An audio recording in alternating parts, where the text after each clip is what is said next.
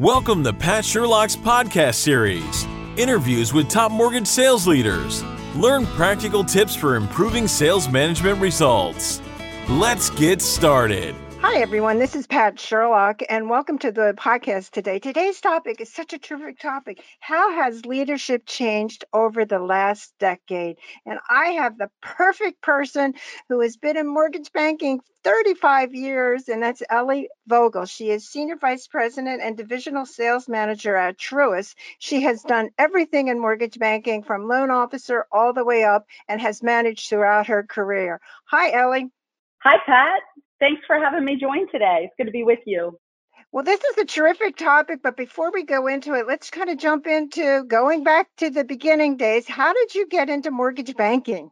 Oh my gosh, yes, and thank you, Pat. Those beginning days were a few decades ago, and that's always a great question. I've been asked that question a lot over my career, and everyone has various compelling stories for how they entered mortgage banking.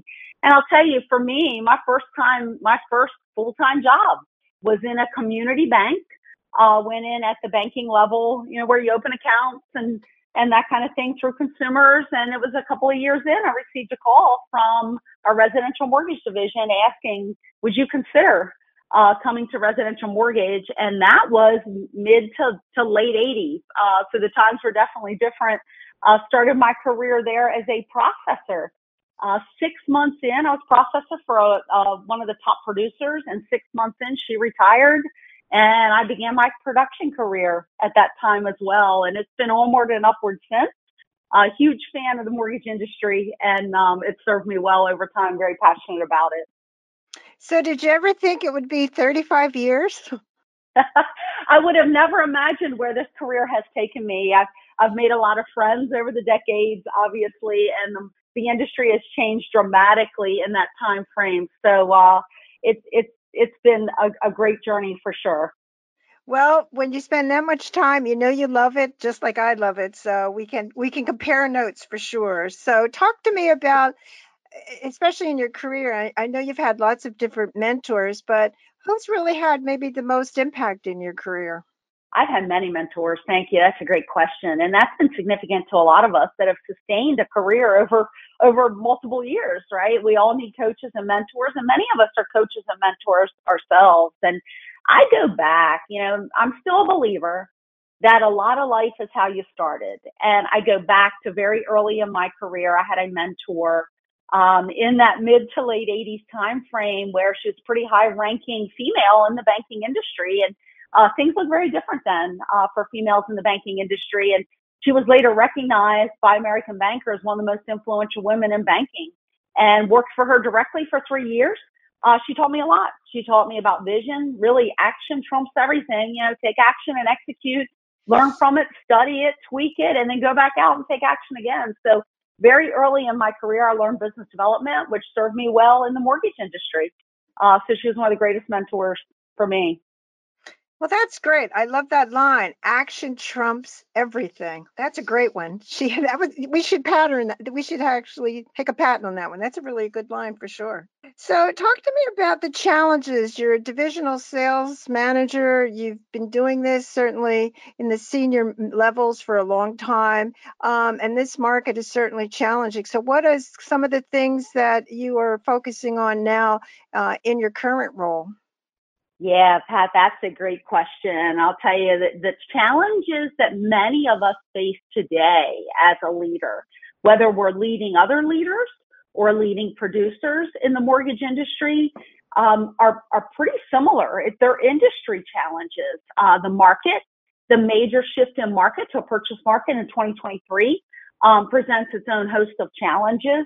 That means people, producers, leaders, we all need to pivot, right? It's inspiring people through that pivot. We've got economic challenges and pressures that we're all facing today. And then post-pandemic, throw that in there. Wow, that's a new one, right? We've been in a remote environment for a long time, and coming out of that and the return to work and the new MLO, working in remote environment. I mean, that's a trend. We've learned to become very productive, learn to embrace technology, and really understand how to balance that. And I'll tell you, one of the greatest challenges is in a time of great change like this, with the pressures that exist is to really see it from a positive perspective. So shifting that perspective in the lens in which we view our opportunity, that is critical for a leader to get their team on board around that. And then also pivoting, not pausing, because a lot of times in a challenging environment or in the perspective of negative effects of the environment and maneuvering through that, we tend to act out of fear or panic, and they're never real good decisions, right? We tend to pause. This is the time to really go after the business. We've got big opportunities. So I'd say that's one of the biggest challenges for us as a leader, is getting those to pivot and really execute.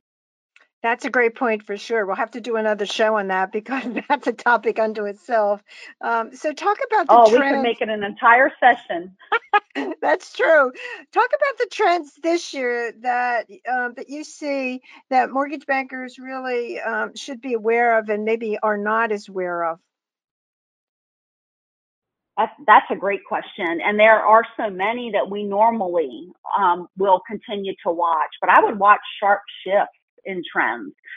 For example, opportunity in the market itself, pivoting from a refinance market in 2020 and going into 2021 to almost entirely a purchase market. Although optimistically, that's one of the largest markets we've ever experienced, at least in my history, Sure. and probably well beyond that.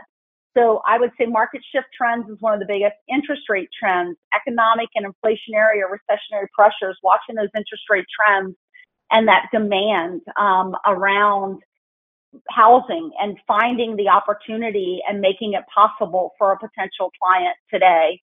And MLS, licensed originators, right? We're watching that trend. What's happening in the market as we pivot through this production and the levels of production. But I would say two of the most important that we need to keep an eye on in 2023 from a trending perspective is the digital information. Who owns the information, right? And owns that client, it, I think, is critical. And the movement to remote capabilities and really embracing that technology. That's another topic unto itself. So I'm glad that you raised that. But let's jump into our main topic today to talk about leadership. And you've been involved with leadership in all the positions that you can have. Talk about what it looked like maybe 5-10 years ago, and then compare it to what is involved with leadership today. Yeah, it's a great question, Pat. And we could spend a lot of time on the trending from a leadership perspective. And I'll tell you, the basic fundamentals of leadership over the decades that I've been a leader in this industry remain true today. So there are basic fundamentals that we need to continue to bring ourselves back to as a leader. And that is really that to lead is to inspire to action, to get a desired result. You hope it's a desired and common goal as a result. And that has really not changed over time, whether it's 5 years, 10 years, 15 years. But I will tell you, those basic fundamentals become more and more critical when the market is a challenge and when the market doesn't move in our favor. So we need to continue to lead and inspire to action and execution. And many times that starts with a belief. So when there's time of change, we've got to find ourselves back to knowing what our team believes, whether they're other leaders that work through us or whether they're producers that work through us. So it's really important. Those beliefs drive how they show up, how we communicate, how we execute, and that's what drives that result. So those are the fundamentals that I think have not changed. Your question is really around how have I changed my view over this past 5 years and how's that changed? And I will tell you the big difference today that I myself struggle with, admittedly, is really around how to balance today's technology and the advances that the world has exposure to make our lives easier, faster, better, right? And that balance of that technology in a time where it opens, I feel like the world's gotten smaller and it opens greater opportunity for business. It opens a greater social platform and opportunity. And you may recall, gosh, it used to be who knew who I needed to know. And today we almost have access to get to know everybody we need to know through technology. And I believe that that's created perhaps a culture of we value fast, we value easy, we value technology. And sometimes when we can't deliver that, it's almost devalued. So my perspective from a leadership change and how we shift to that is to really find a way to support our teams through the balance of both the fundamentals of connecting, business developing, and then balancing the technical piece of it, the technology, which exposes us to greater opportunities. And we know that a lot of times salespeople and sales leaders use technology because they want to make things faster, they want to make them easier, save them time, expose them to greater opportunity, and make them money and drive revenue, right? So it's that balance between those two. And if we're leaders that are used to the fundamentals and have weathered a lot of shifts in the market and weathered the peaks and valleys and the trends, then we like to believe we could just say, hey, take my hand. I've been there, done that. I know what to do.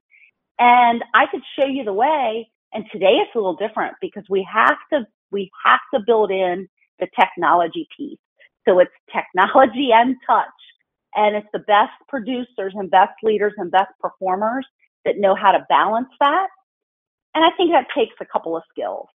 I would say the greatest advice in leadership today, and the way that I've changed my view, is that I'm almost back to mastering the art of inquiry. There's a lot of areas of weakness that I have in the technology space. So as a leader, we really need to master the art of inquiry, understand it, understand how to leverage what's important to our salespeople and our sales leaders, and then take decisive action around it to support and invest and align so that ultimately we have the most favorable outcome, and that is delivering the greatest experience end to end to our client and to our teammates and our team. So, Ellie, talk about this issue, and especially you've seen it over time, that this is not, I find that interesting myself, is that because this is our normal market, which is now perceived as abnormal, that people seem shocked about the shift of the market. What are your thoughts on that? Yeah, I think that's a great question. I would say that given the time frame that we've been in a more reactionary, and I'll speak from a true mortgage banking perspective of the refinance market that put us in a more reactionary mindset. We also, that happened in a time of a pandemic where we learned to work more remote and virtual, if you will.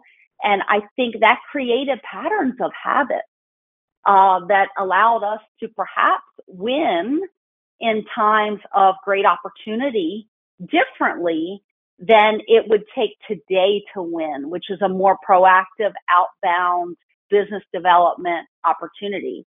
And I do believe that when we find a way to expose ourselves to greater opportunity through technology, but then weave in that personal touch, which felt like it was the connectivity was missing in that time, right? It was fast. It was a lot of transactions, one right after another, and it was in a remote environment. And we missed that touch piece, which in my mind is the magic of sales. And when we are able to balance them both and shift to that, then I think that's where we really win. It's a change of habit. It's a change of belief to be able to balance both of those and bring them together. And it's not as easy as it sounds, but when we execute on it, the fundamentals, the reward is great. Right. And I guess that really does lead, the thing that I see with talking to managers all across the country is that they seem very much shocked that we went into a purchase money market. And if you've been in this industry any length of time, this is our normal market, although you make a great point that we were winning when it was actually easy, and now it's more difficult. And we kind of think that the easy market is always going to be there, and it's not. And so I just find it interesting that managers themselves, and forget about the salesperson, that the managers have had a difficult time in this market. Is that what you see? I do. And I think it is really setting the compelling vision of the value of changing those habits and the perspective, right? Right. So that we can execute differently and connect. This is the time really where our centers of influence and our partners in this industry our realtors, our builders, our teammates inside of our own enterprises are really critical to our success.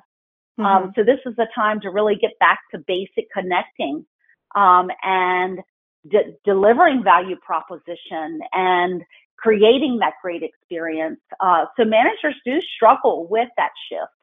There's no doubt about it. But if we stick to that fundamental execution of what do we want to deliver, what is our value, and then create that path of what to do to deliver that, I think we will get that buy-in and that shift. Well, talk about, and this really is maybe a corollary to what you're talking about, and especially when you look at the different generations, and especially it's quite common to hear managers talk about that maybe the younger generation doesn't seem to want to work that hard, or how does that, is that what you find in your experience, or is it an issue that maybe we don't know how to manage the younger generation? I think understanding generational strengths is really critical to leadership. Understanding diverse age groups is critical to home ownership today, right? So it is important, and you heard me give the tip of mastering the art of inquiry. When we understand a younger generation likes to collaborate, they just may not have the experience of someone that's been in the business for a long time, right? I mean, the average age of a mortgage loan producer is still a pretty high age. Right. And we've got to find a way to bring fresh, new perspective, generational producers into the business to serve the proper segments of the market in home buying. And it's a matter of creating that value and showing the ease of execution. And it's very rewarding to the younger generation to be able to deliver a great experience and provide a mortgage, which is a conduit to housing and home ownership.